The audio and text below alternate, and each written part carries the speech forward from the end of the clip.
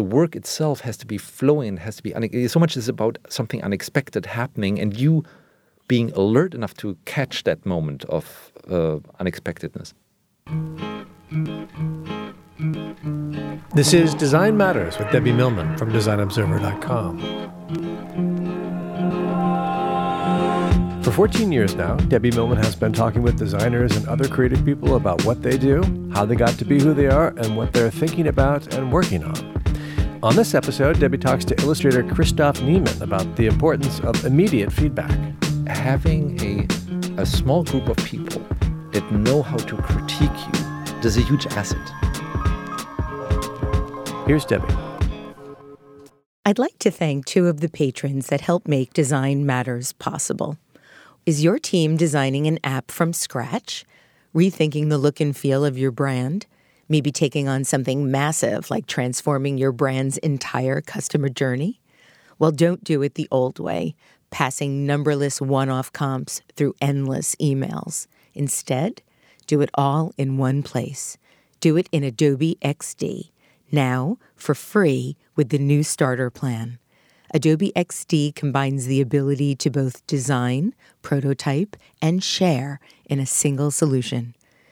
Its combination of creativity and productivity lets your teams eliminate bottlenecks and simplify workflows. They can now create an interactive prototype and then share it with teammates and reviewers in a single place. It keeps up with today's creative demands by letting your team work when and where they want across Windows, iOS, the web, and more. Adobe XD has helped big brands change the way they create and review prototypes at a large scale. So don't do it the old way.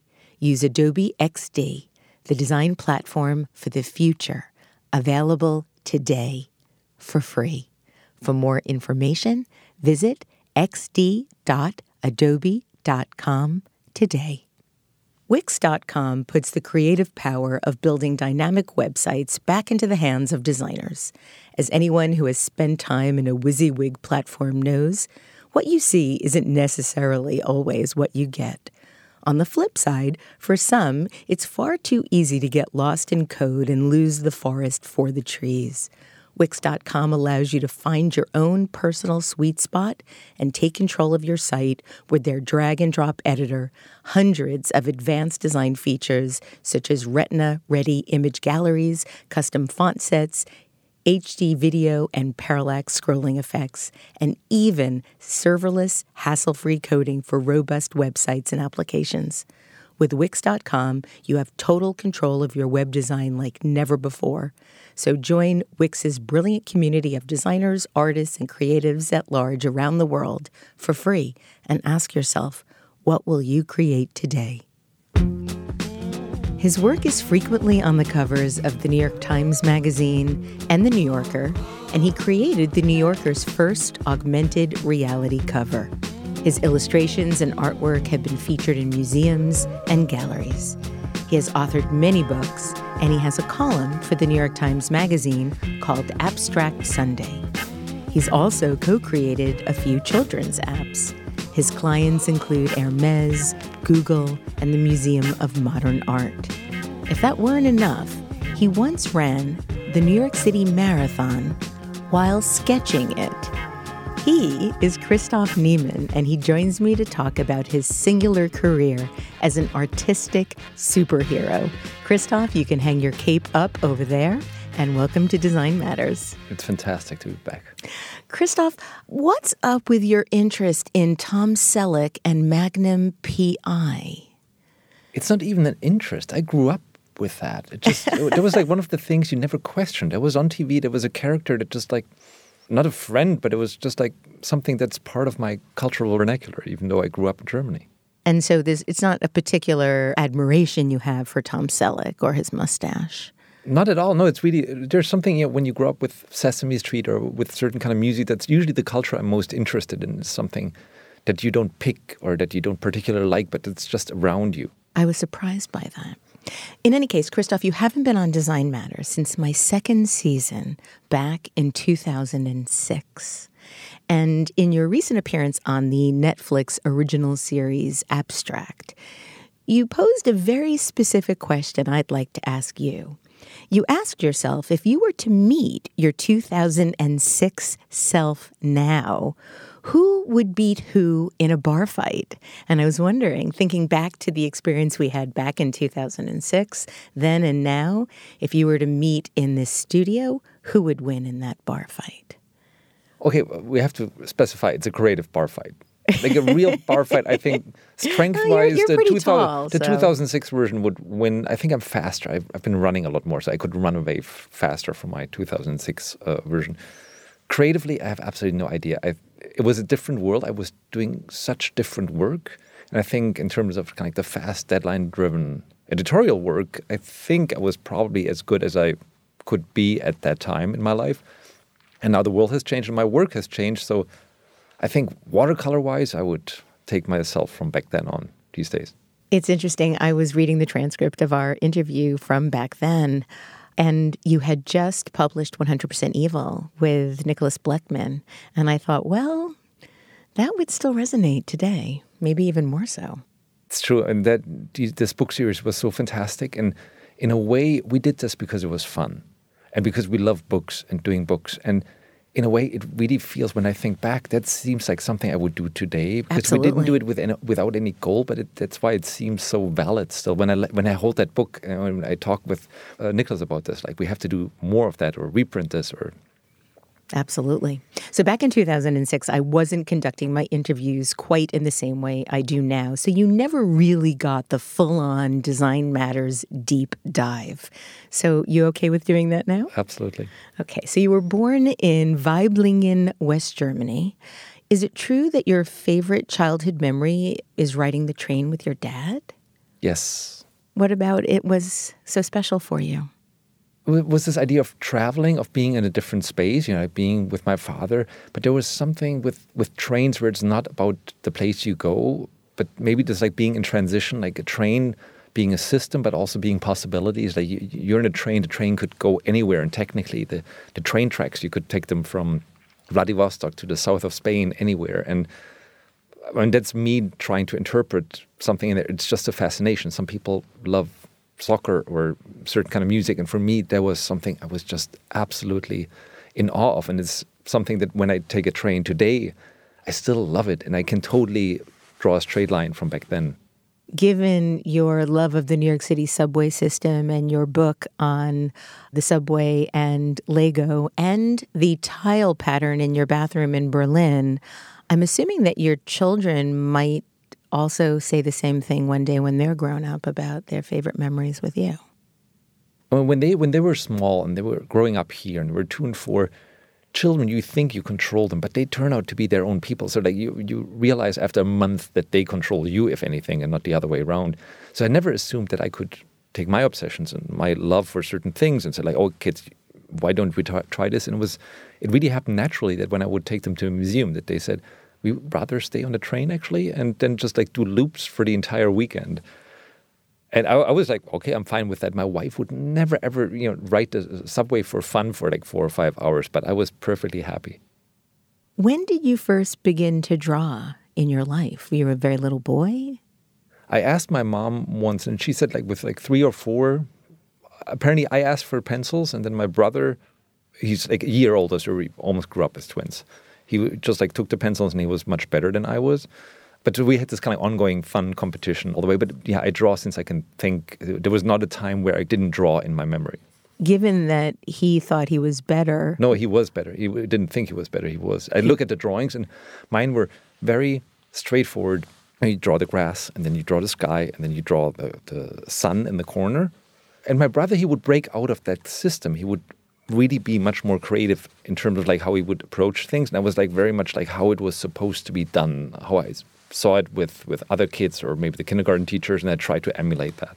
So when did you or your parents or your family or your brother realize that you did have exceptional talent? No, my parents, they didn't have an artistic background, but they never forced us one way or another to say like, oh, this is an insane career profession. And definitely at the time, it was not. Today, when you say, I want to be a designer, it seems like a fairly straightforward professional choice, which back then it wasn't. So they never said, oh, you should not do that. And my brother ended up doing special effects in movies. That was an even crazier career choice in the late 90s.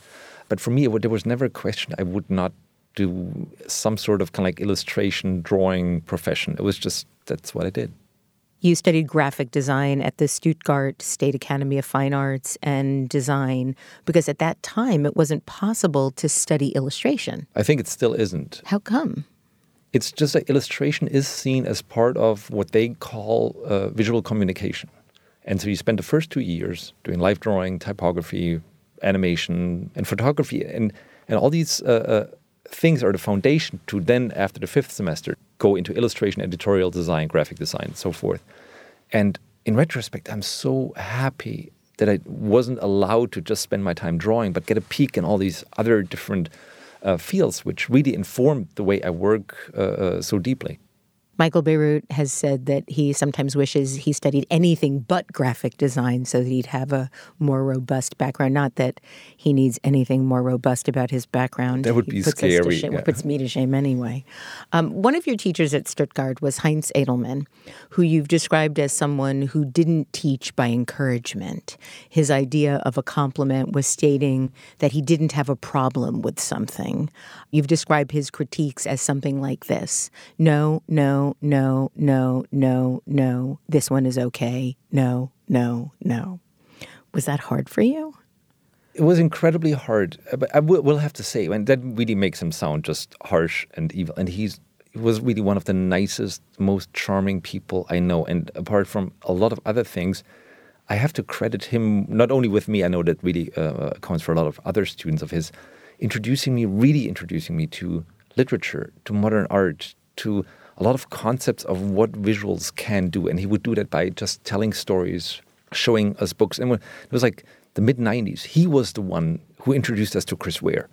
Oh, wow. And it's really embarrassing that we were like 20-something students, and he comes in and is like, I just found this guy. And it was really very early on. He was like, you should look at this guy. He's really good. And we're all just sitting there, our jaws on the floor.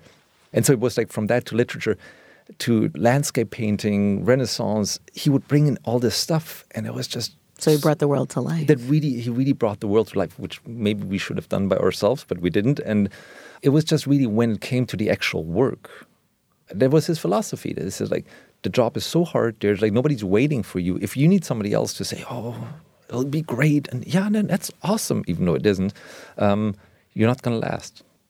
He also told you that you will be surprised at how many problems can be solved by hard work. And have you found that to be true? I got to say, that's he said a couple of these kind of like smart quips, but that was like probably one of the best ones. And it's also a good one to remind yourself when you're stuck in something, that the one way out of a ditch is really just working, and that somehow always solves things. I don't think that anything can replace a strong work ethic, no matter how much talent you have in the long run. Oh, I think even the short run. Okay, good. I think talent, the talent really is like what brings, let's say you're 8 and you're talented. That usually means that you can keep up with an 11-year-old.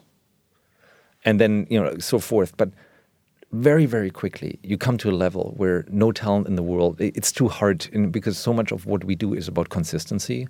It's not about the lucky shot. The lucky shot you can probably do with talent, but our job is to do it every day and do it consistent and to promise things, which I think is the most difficult part about what we do. Promising something and delivering on something you cannot do with talent. You need craft and you need the experience and just doing it over and over again. While you were in school, you were working initially in a very realistic manner. When and how did that change? That was absolutely Edelman's credit. In the first 4 semesters, I was drawing. I was so happy that I could, for once in my life, just spend all my time drawing. We did kind of like new drawings, portraits, caricatures. I did all that, and for once, I could just really dive in there. And I was probably, in terms of kind of like doing very realistic stuff, better than any time in my life. And so I would come to this other class. It was like in a different part of town, and there's all these kind of older students, and they're doing work that seemed exciting, but I didn't really get it, because for me, really, drawing meant realistic, as many highlights as possible, impressing people with your drawing craft. And I just didn't get it. And I remember him going through my portfolio and got like really just like, oh, one of those again. That's really and harsh. I'm really, and this is one of the few things I can really say I'm proud of, that I really felt, okay, I can give this a year, and then I can still change classes and do something else. I have absolutely no idea what he's talking about. I didn't really get whenever he showed something, I didn't really know why that was supposed to be good. And that was really when I started doing these exercises. He would give us a certain topic, and then I would just do stacks and stacks of papers. And he would just go through it, as you described earlier. And the weird thing, it was not only difficult that he only picked 1 in 30, but I had no idea why he picked that one. I didn't know why. Did you ask him? Yeah, kind of. But there was like no, you cannot ask somebody about a drawing. You have to kind of get it. And it was really 6 months, 7 months, 8 months, when very slowly I understood this whole idea that a drawing communicates something other than that you can draw. That it's about an idea, and that the craft, the drawing, the line is something that is the supporting cast for an idea, for a joke, or for something serious, for a twist that happens with the viewer. This whole idea was completely foreign to me. While you were in school, you had 2 summer internships in the United States. One was with illustrator Paul Davis, and the other was with Paula Scher, the legendary designer, who was already a legend when you became an intern at Pentagram. What was it like working for the 2 of them? It was absolutely magic. And with Paul, he had his studio in Soho, or like by West 4th Street. It was like more of a kind of like family situation. It was a smaller studio with just like 4 or 5 people. And they were just like so nice. Like Myrna, his wife, and Paul, they kind of would bring me to art directors club lunches, and all of a sudden I got to meet Fred Woodward. And so that was going to be my next question. How did you get the first illustration jobs with Rolling Stone? Okay, and that was just so. I mean, it was really, really kind of like them taking me under their wing, like like a foreign student, which I was. And then at Pentagram, there was, of course, then the year after, it was a totally different world where all of a sudden you just walk to the copy machine. There sits Woody Pirtle and Michael Beirut, and you can't believe that all of a sudden you sit next to them during lunch. It was absolutely mind-blowing. What kind of work did you do with Paula? Design work. I even worked on some public theater posters. I did, of course, the thing that you do as an intern when you have a fundraiser, and then at the back you have to put all the sponsors. It starts with 100 names, and at some point it's like there's more and more names. So at some point you have to put 5.5-point type, and you got like more and more columns squeezed in there. So we did quite a bit of that too. Oh, I wish that something like that was on your website. During those internships, you started to get your first illustration jobs, obviously with Fred Woodward at Rolling Stone, and also the New York Times Book Review. How were you getting those first commissions?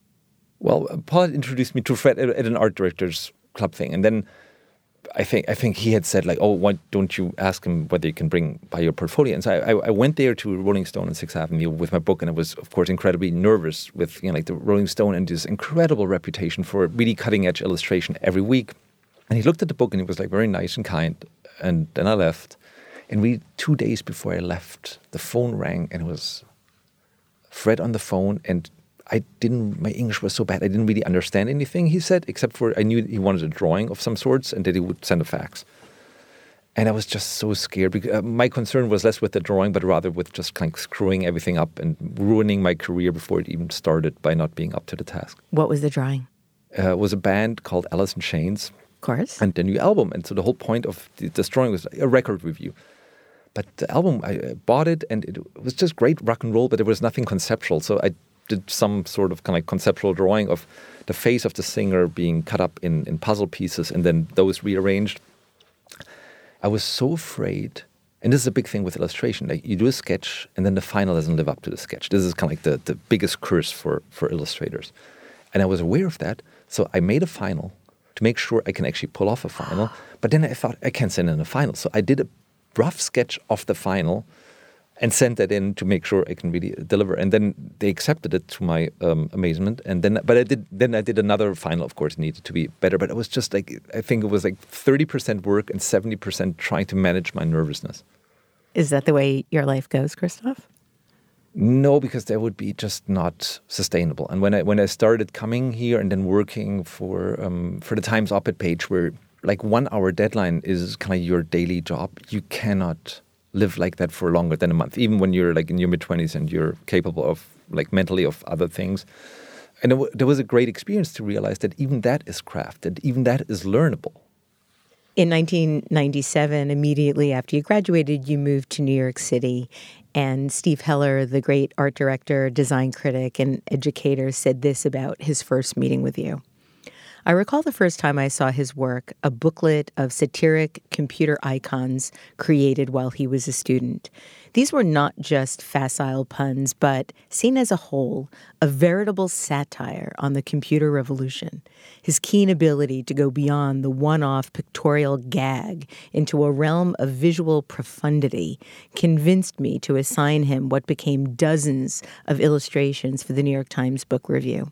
He never let me down either. With few exceptions, his myriad solutions were as smart as the scores of articles he illustrated. Occasionally, they conveyed much more.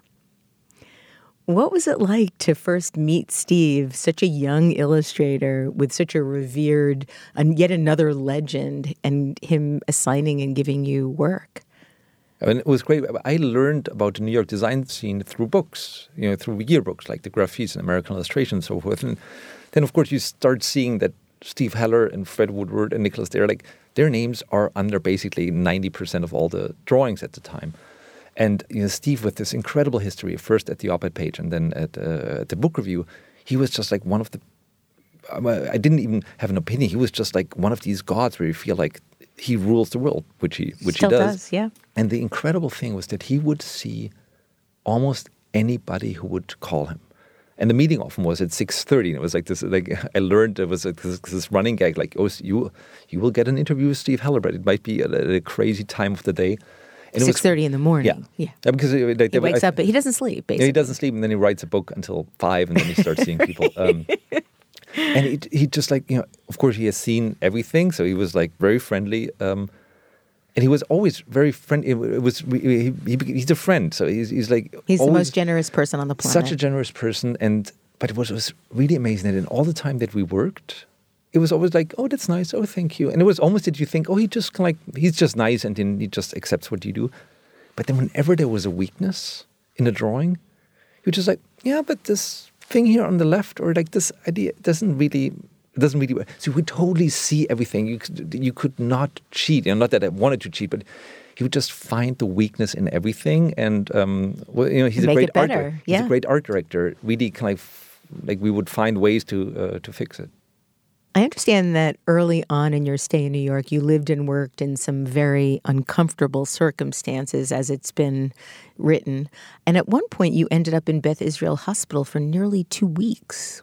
What happened? There were exciting places to live in the East Village on between C and D on 7th. It was a great place. And then I lived on Broadway, and I shared a place with a couple of other people, and it was in a railroad apartment, and in the very back of the railroad apartment, it was something that really looked like the Unabomber hut. It was like a little wooden cage with a little window out into the living room, and the people were nice, but they had a band, and there were dogs, and there were television. There was always a lot of action, and that's where I got my first job. So I really had to focus. And I had a small drawing desk at my computer. I didn't have space for the computer on my drawing desk, so the computer was sitting on a chest. And so when I worked on the computer, I had to have my knees to the left and have my whole body twisted. Given how tall you are, were you 6'6"? Is that right? 6'4", yeah. 6'4". So when you do that for 20 minutes, it's fine. When you do that continuously for a couple of weeks, it's not good. And there was at the very end of the year, and I knew I had a new place in Soho after that. And I think it was the moment where the pressure went off, where I just started feeling queasy, and I ended up in the hospital with a slip disc, and there was a moment of me really sitting in my underpants on Broadway, being carried down by an ambulance, and it was not great. But on the other hand, what other people go through. So it was I survived, and after 2 weeks, I came back and just wanted to pick up my stuff. And the one thing I remember, there was my portfolio, and it was just shoved behind the closet. And I was what's my portfolio doing there? I pulled it out.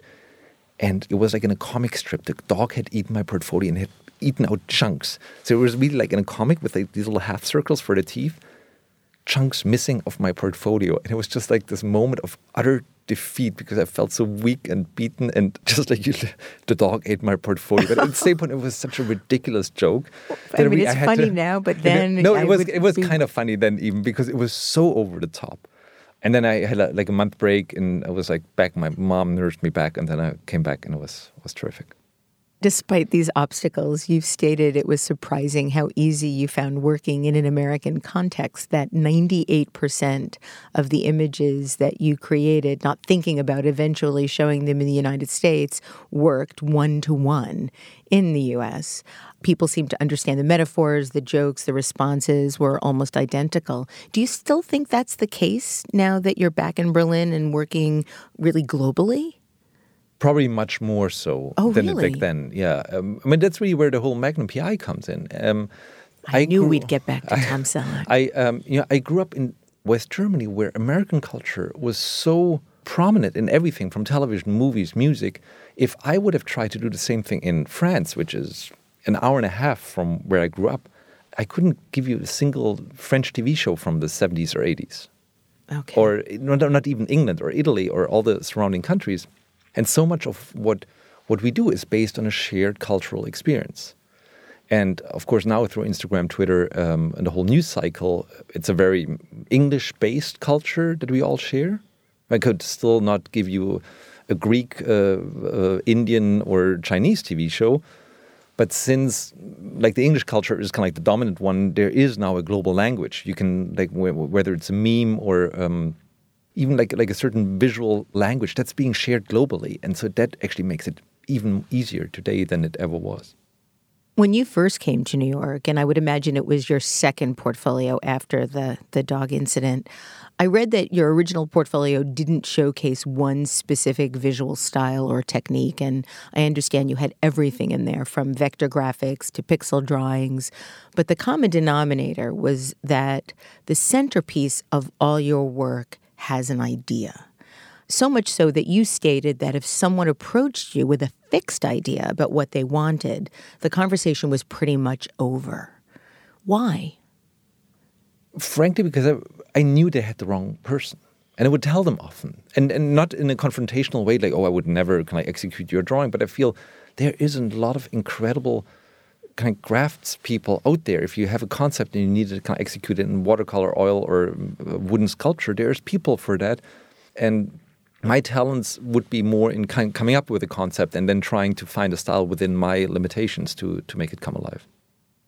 What limitations? Limitations are good. I mean, I still struggle with my limitations, and like there's in any kind of drawing, once you want to draw, as with anything, you're constantly aware of the stuff that you cannot do. On the other hand, you know that often in that limitation, interesting stuff happens, because what makes a drawing or a concept interesting is that something unexpected is happening. And if I was able to take what's in my head and put it on paper really one-to-one, it would be boring. Often it's 90% correct, but 10% off. And these 10% where your hand does something that your mind didn't think of, that's where you sometimes open a door into something that's really surprising. Let's go back to your history, and then we're going to go deeply into the way you work. 2001 was a big year for you. You had your first New Yorker cover, and you met and married your wife, Lisa. Since that time, you've had 3 children. You've illustrated nearly 30 covers for The New Yorker. I counted them last night, as well as several columns for The New York Times, covers for The New York Times Magazine, New York Magazine, and Wired, illustrations for the Museum of Modern Art, National Geographic, and so forth. You've published 13 books, numerous apps, and frankly, that's the short list, Christoph. So after your internships with Paul and Paula, you were never officially employed full-time again. It's true. Talk about your first New Yorker cover. What was the process like? How did you feel when you were assigned a cover? How does it work? No, you're never assigned a cover. It's an open contest, and when you know Françoise, and when you basically anybody can send it a sketch. But of course, it's so much about trust. They want to know that you can actually execute it. So if you know her, if you're kind of in the system a little bit, which you get by kind of sending in stuff, and I had worked for the New Yorker before, we talked, and July 4th was, that's a recurring theme, the something about fireworks or barbecue. And then I just started sending in work, and I think that was not even the first one.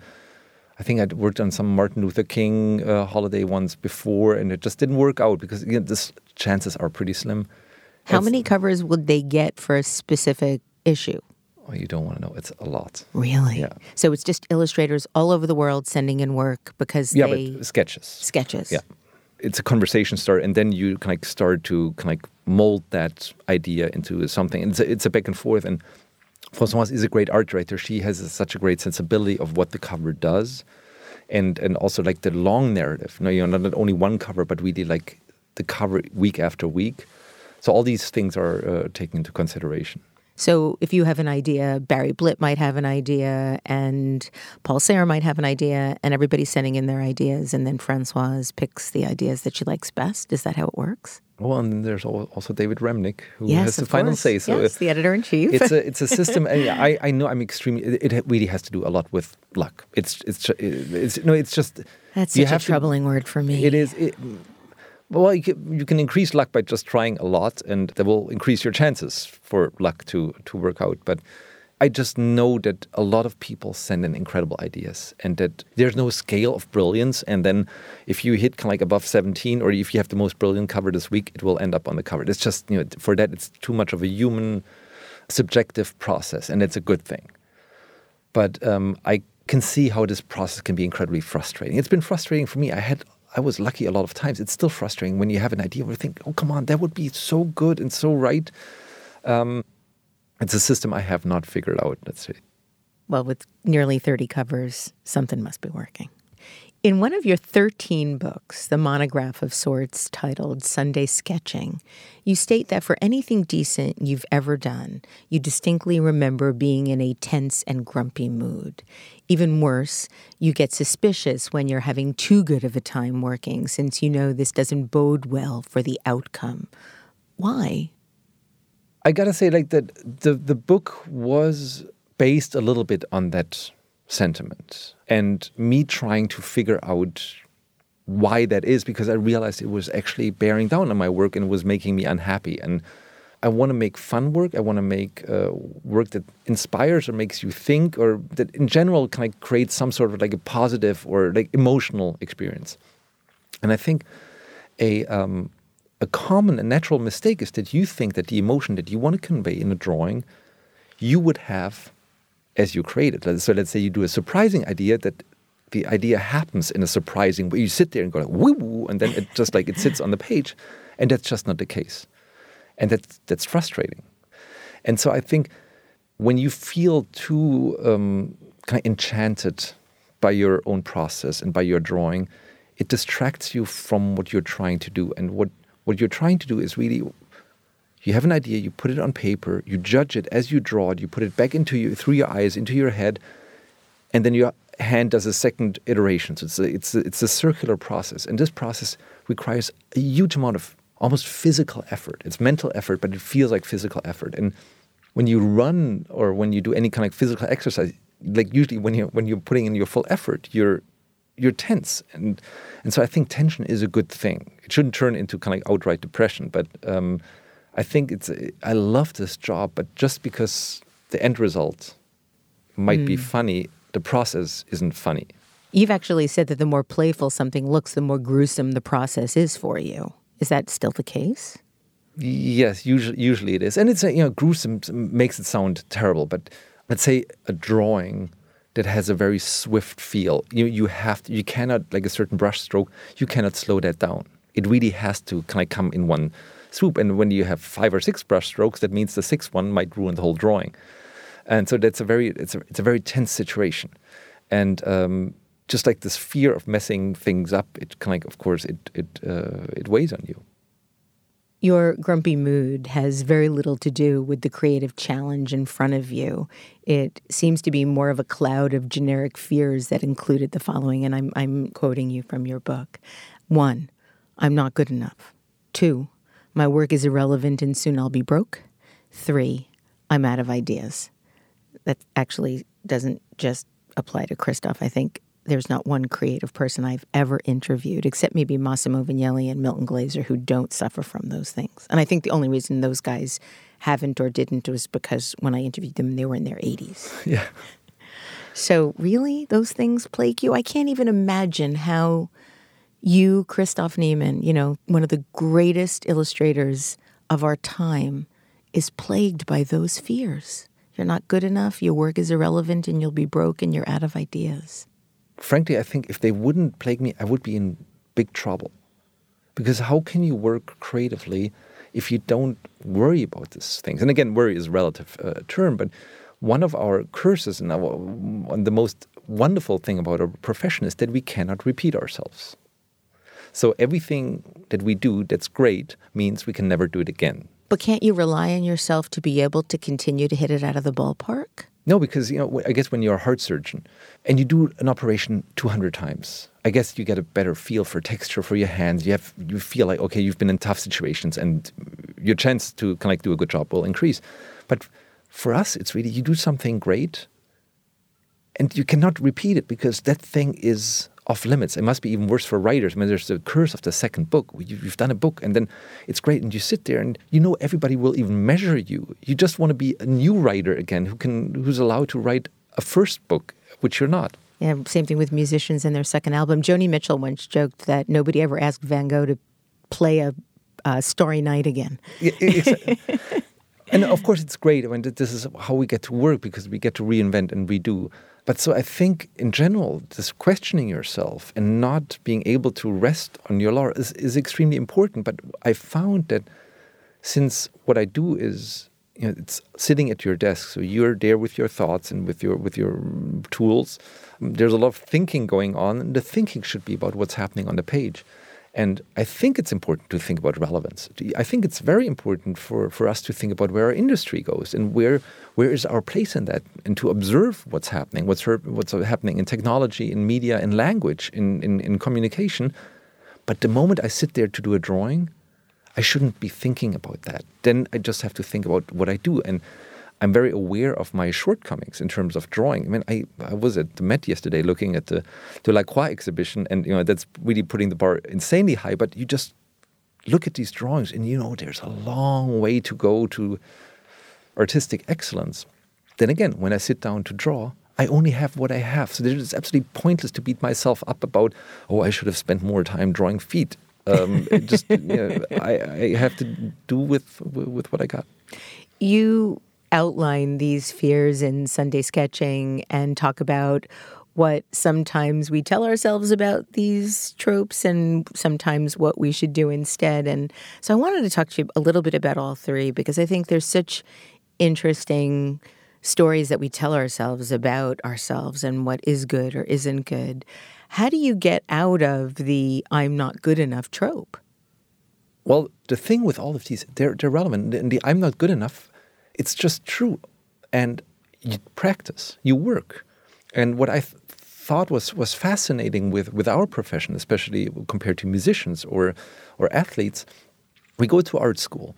And when I went to art school, I sat down every day with all the students. You do something, you critique it, you go back and you feel, I have to improve this. You make a printmaking course, and then you have a teacher who tells you how to do it, and you do it again, and you realize how you're getting better at it, or you're avoiding mistakes. And so each year you realize you're getting better at it.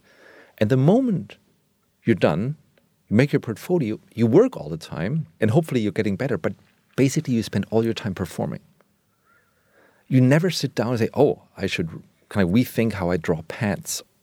Everything is done on assignment. And I think that's dangerous because you basically, of course, people only ask you to do the thing that you're already good at. So it's kind of like the self-fulfilling prophecy in terms of the direction your work is going. And when you practice, you find new directions. You made a comment early on in our interview that I let slide by, only knowing I was going to be bringing it back up. And that was the notion of talent. You've said that your approach to work is 95% effort and 5% talent. And though it's tempting to think as a creative professional, you just sit there and you're creative, so much of it is doing it every day for hours. You work every day from 9 to 6. You have banker's hours, essentially. Talk about this 95% effort, 5% talent, because Christoph, while I'd like to think that's true, given my own level of talent, and I mean that in a pejorative way, I can't believe that you're as successful as you are because you work hard. I just don't accept that. I got to say, I've been thinking about that, and I think I need to modify that a little bit. And not the part with the effort, that's just absolutely true. But the working hard makes it sound like we all have kind of like the same abilities, and we sit down, and there's somebody who's kind of like whacking away harder and chiseling on that if that's rock. all it took, I'd be happy to work 23 hours a day to have your talent. I really would. No, but the process of what we do is inherently frustrating. Because when we design, when we draw, when we create anything, when we do a radio show, we have our aspirations, and our aspirations is informed by the stuff we love. So we see that like what we do at the beginning might not be as good as we want it to be. Or when I think of a new cover for the New Yorker, it's not that everything I do I think, oh, they should print this. Of course, I sit there and like, oh God, I can't send this in. And the reason is it's just not good enough. So now comes the question, why do I keep going? Because I really want to. And I think, and really that I would say is a talent, that I love the idea of something that works so much that I'm able to absorb the frustration. And I think somebody else would give up, not because they're not, they don't have this magical ability to do something easily, but it's like with me with cooking, I get frustrated after 8 minutes. And it's not, I'm sure my hands would probably be perfectly fine to do some decent cooking, but I'm too easily frustrated. And I think real talent is the ability to deal with frustration. There might be a little bit artistic ability in terms of like how you can visualize something, but that's really, I think, I'm absolutely convinced that's negligible. But this dealing with this moment of like kind of starting again and again and again, and most importantly, not getting bitter about it, but maintaining this kind of like, oh, what if it works out next time? This kind of childlike attitude. This is something you cannot teach. I think you can teach everything, but if somebody doesn't have this excitement, there's no point. It's just too difficult. So the idea of making something is bigger than your fear of failure.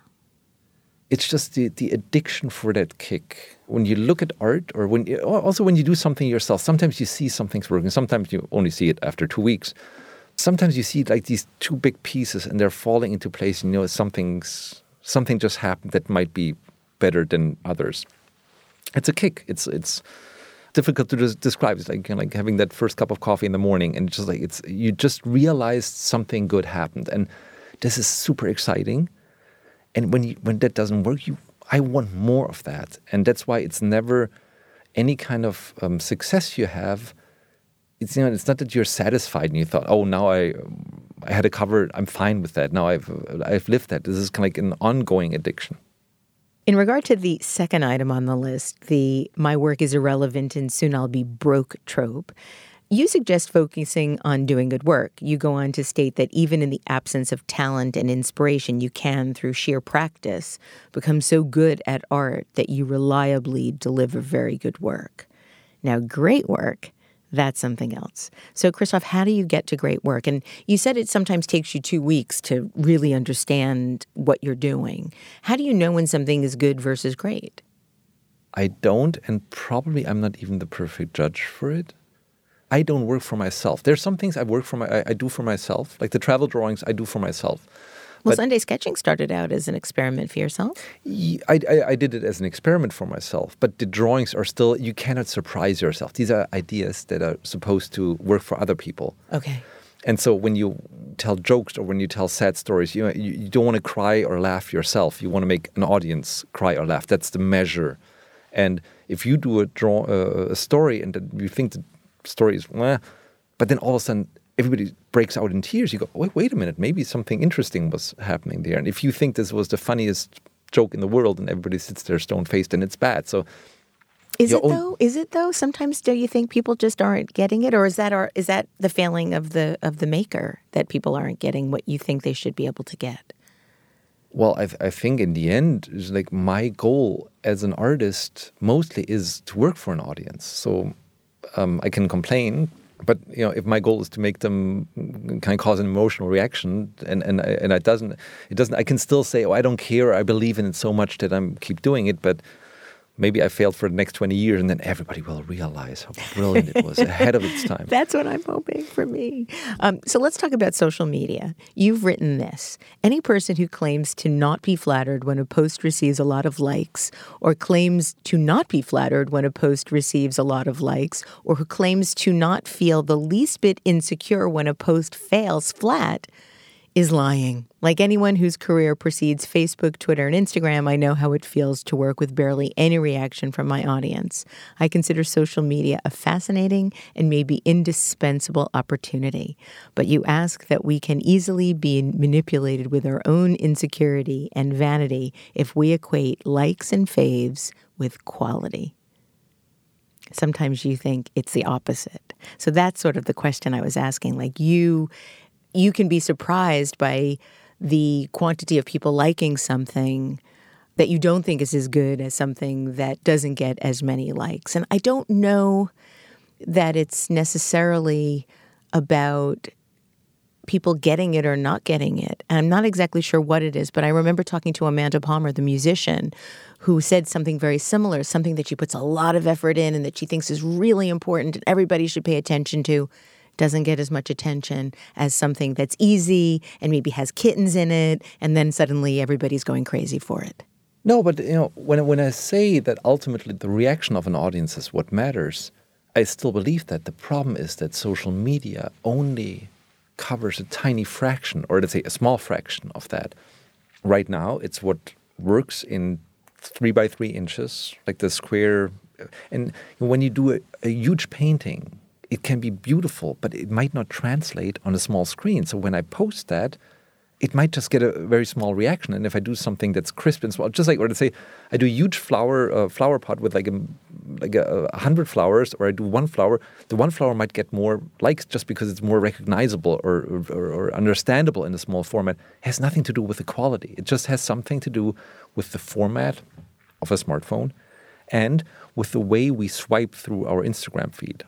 There's something that stops you, but something that takes more than 2.5 seconds, something that might take also longer. Maybe there's some things that you like a book that you read or a movie that you see, that you would click that like button, but a week later. Because it has to work in your brain. It has to put some cogs in motion that you're not even aware of. And Instagram and Twitter and Facebook are not built for that. After 10 years in New York, you and Lisa and your children moved back to Germany, and you now live in Berlin. At the time, you were in your mid-30s. You were working very hard. You described it as fulfilled but exhausted. And you go on to state that the road ahead was not unpretty, but for 2 snags. It was depressingly predictable, and it required the equivalent of continually winning the lottery for the next 50 years. What do you mean by that? So when I came here, I was in my mid-20s, and there were all these people that were 35, 40, and they were just crazy. They lived in places, they had lives that I've never seen, and I was just, oh my God, look at the possibilities.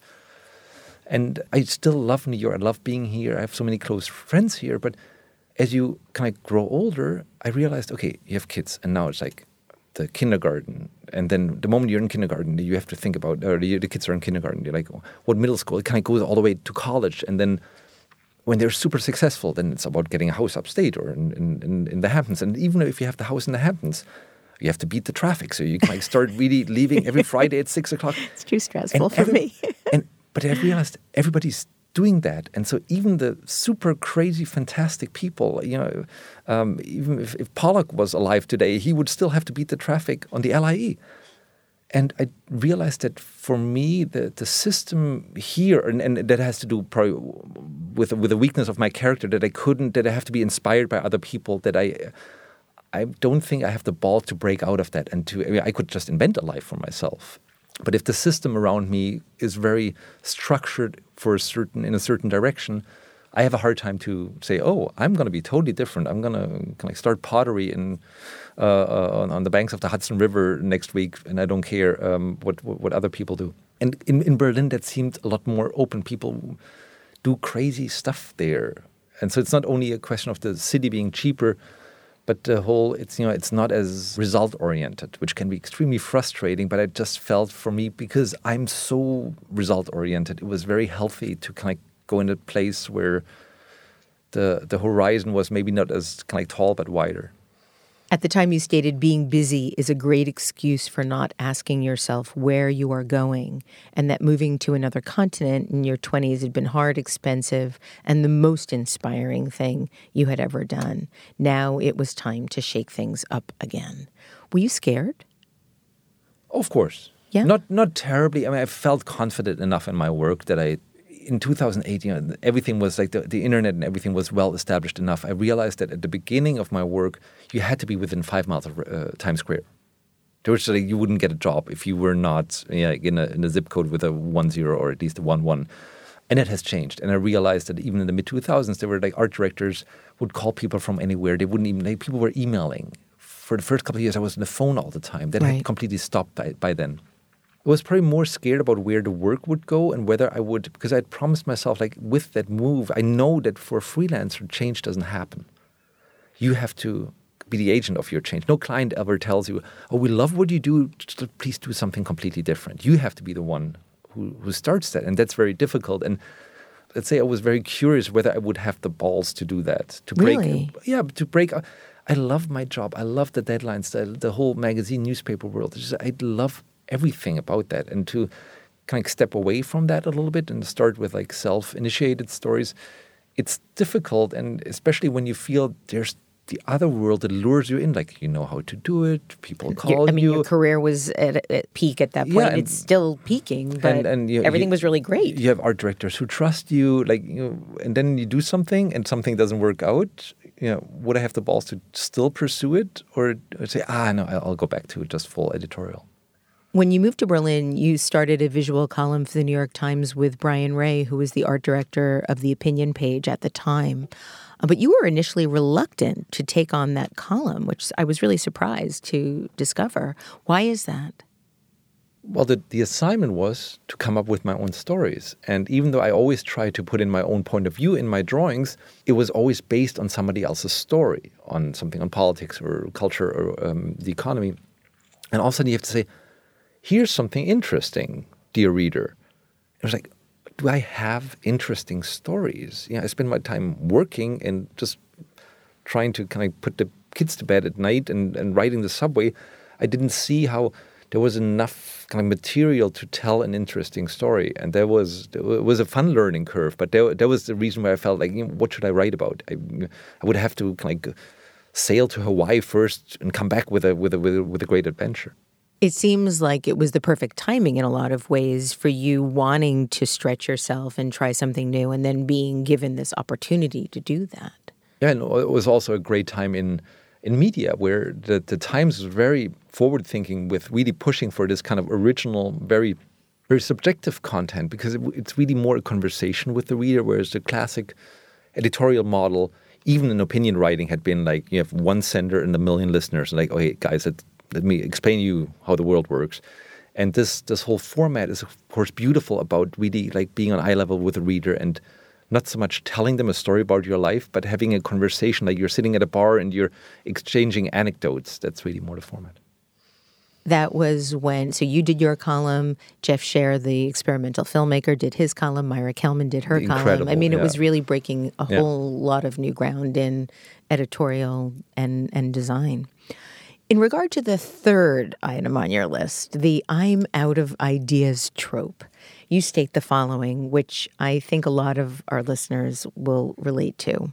You say, for me, there is very often this feeling of thinking that right at the start, I need a big idea. I get to this desperate state where I feel like, how will I ever make it again? For me, I have to make little unspectacular steps, step by step, and then if I'm lucky, it will happen again. No, I don't need a big idea. I need 1,000 small steps. 1,000 steps ahead, 500 steps back, 700 steps to the right, and then I will end up somewhere. Chrisoph, I think that's one of the most beautiful definitions of the creative process I've ever come across. And I think it'll give a lot of people hope to know that it's very rare to have that big idea at the outset. And people wait for it, and then it keeps you paralyzed. Yeah, and again, I think it's all based on this confusion of experiencing an idea and creating it. And of course, for the reader, you want this moment, like kind of like the light bulb going off and this moment of surprise. But the building of the surprise is really, it's laying a trap, building a scenario that all of a sudden you end up looking at the right angle at the right moment, and then the sun comes up. Somebody has to plant the sun there, and it's like very heavy, and you have to kind of put the trees at the right point. And this is a lot of work for then the reader having this kind of 2-second epiphany. In your book, you talk about how you can help make it happen, how you can try to actually create that alchemy or make that alchemy. And you suggest the following. Take what you know and expose it to what you don't know and observe what happens. Open your mind as wide as you can and check out every connection between any two elements. When does the click happen? Christoph, when do you know that this is something? It's a mix of experience and then having the great luck of having a few people that you trust that you can show it to. Because it's so, in the heat of the moment, often you don't know. I mean, drawing is such a solitary experience. Yeah, but I have my wife, I have Nicholas Blackman. We email all the time. I send him stuff and just like these weird doodles. And often it's just, what do you see? Because so much of these ideas are based on having a certain setup. When we tell a joke and we say, a man walks into a bar, it's beautiful because we have a setup and we have an idea, and then, okay, we know from there the joke can start. Often ideas fail because we fail to establish a man walks into a bar. We think, oh, Leonardo DiCaprio walks into a restaurant, which technically is a man walking into kind of a bar, but then the reader is totally off. Then, right. If you just want to make a joke about like the dog still being at home, and the reader thinks of an actor or a specific restaurant, then it's all bad. So for that, you need somebody else to tell you, like, look, less specific, more specific.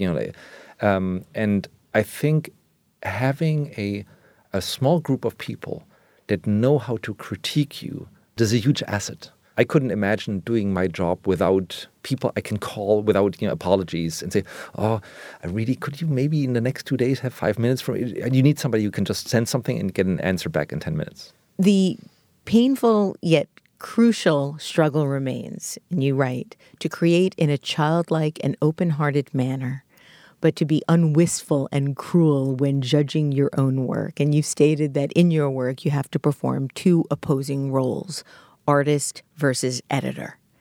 So do you literally have to play the role of each separately, or can you weave in and out of artist, editor? I actually think the more you separate them, the better it is. Yeah. Because the editing needs to be really harsh. But if your attitude is about, oh, people won't get that, oh, this is not drawn well enough, or it's drawn with too much vanity, this is not how you can work. Like, the work itself has to be flowing, has to be so much is about something unexpected happening, and you being alert enough to catch that moment of unexpectedness. So you need this kind of exuberant, kind of crazy, unpredictable, and also extremely inefficient way of working.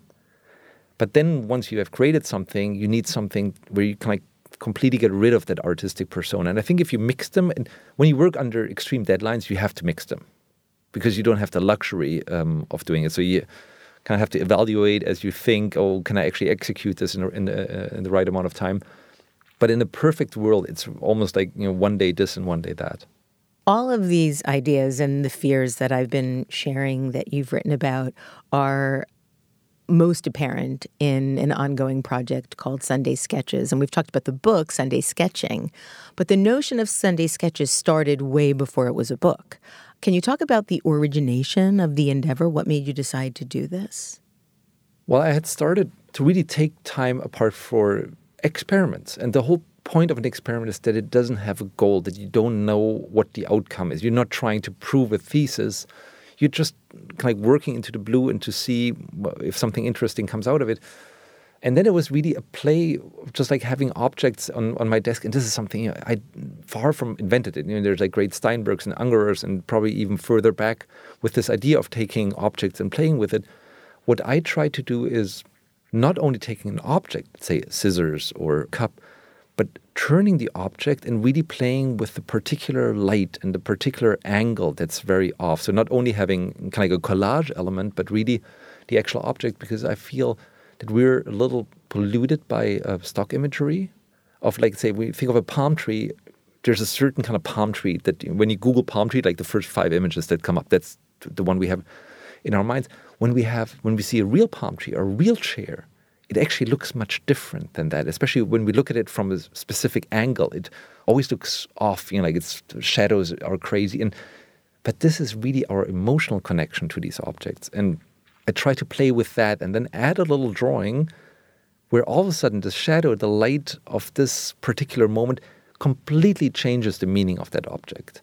But because it's so weird, you feel so familiar with this object.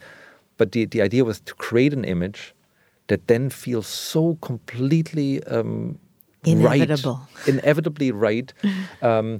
And that's why that was very exciting. And I'm critical of social media, but social media is great for a lot of things. And that was something I shared then instantly on Instagram. And to see that people would get that stuff, that even very subtle things or something where I feel like, am I the only one who kind of gets that connection? It was gorgeous to see that in real time without, you were an editor, it's like 2 weeks between the creation and getting some sort of feedback, if you ever do. And in this case, it was instant. And that's your genius, Christoph.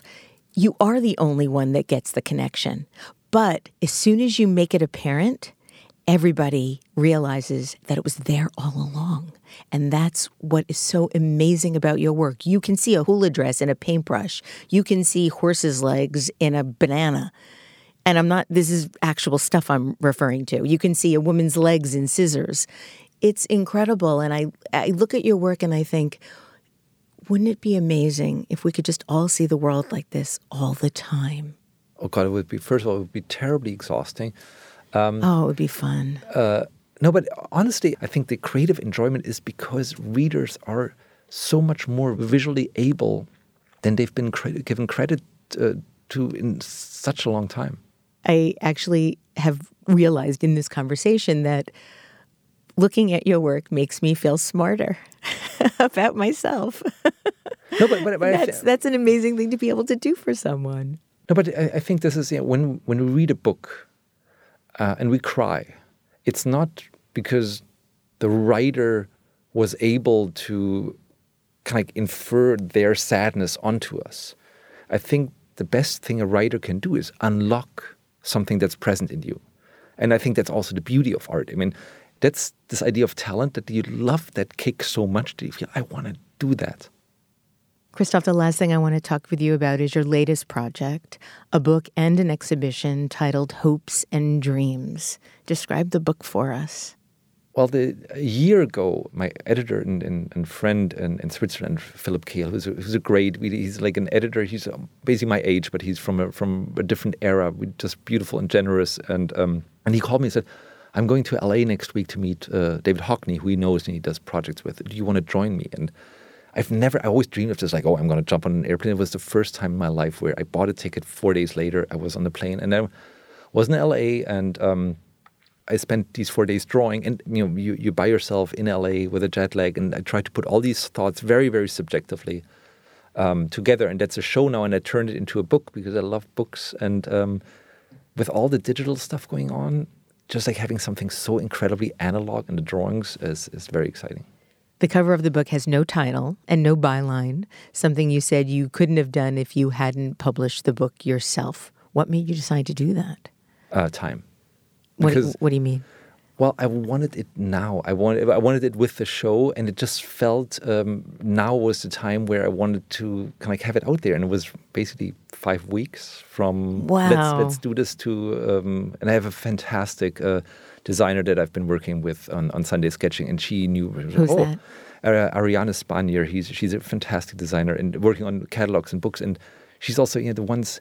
And I'm always like, I work by myself. But you need somebody who, first of all, has a different visual angle on something, but also technical skills.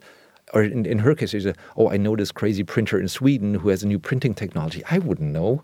And she just pulled these people out of the head who just, it's a new printing technology, and now we're going to technical, like uncoated paper, but you have deep blacks. And this is, of course... I wish my listeners could see how excited you look at this moment. Why the title Hopes and Dreams? Well, there's something for me about being in LA where it's all about being a star.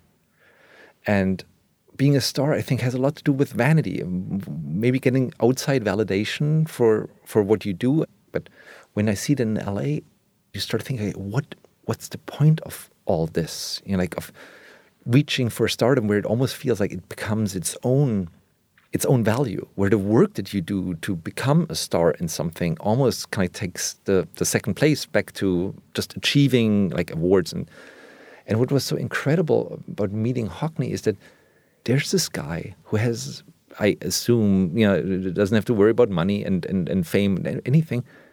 And when he talks about painting, he just, that's the thing he loves. And the idea of like going through all of that, being in this crazy world and coming out at the other end and still being excited about that, not having that broken by this whole system and by the search for fame or, I gotta say, that's, if there's a life goal, that probably would be it.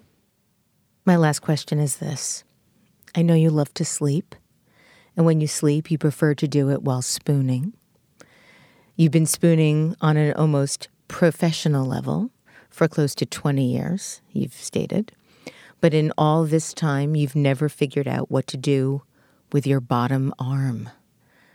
I'm wondering if you have any tips.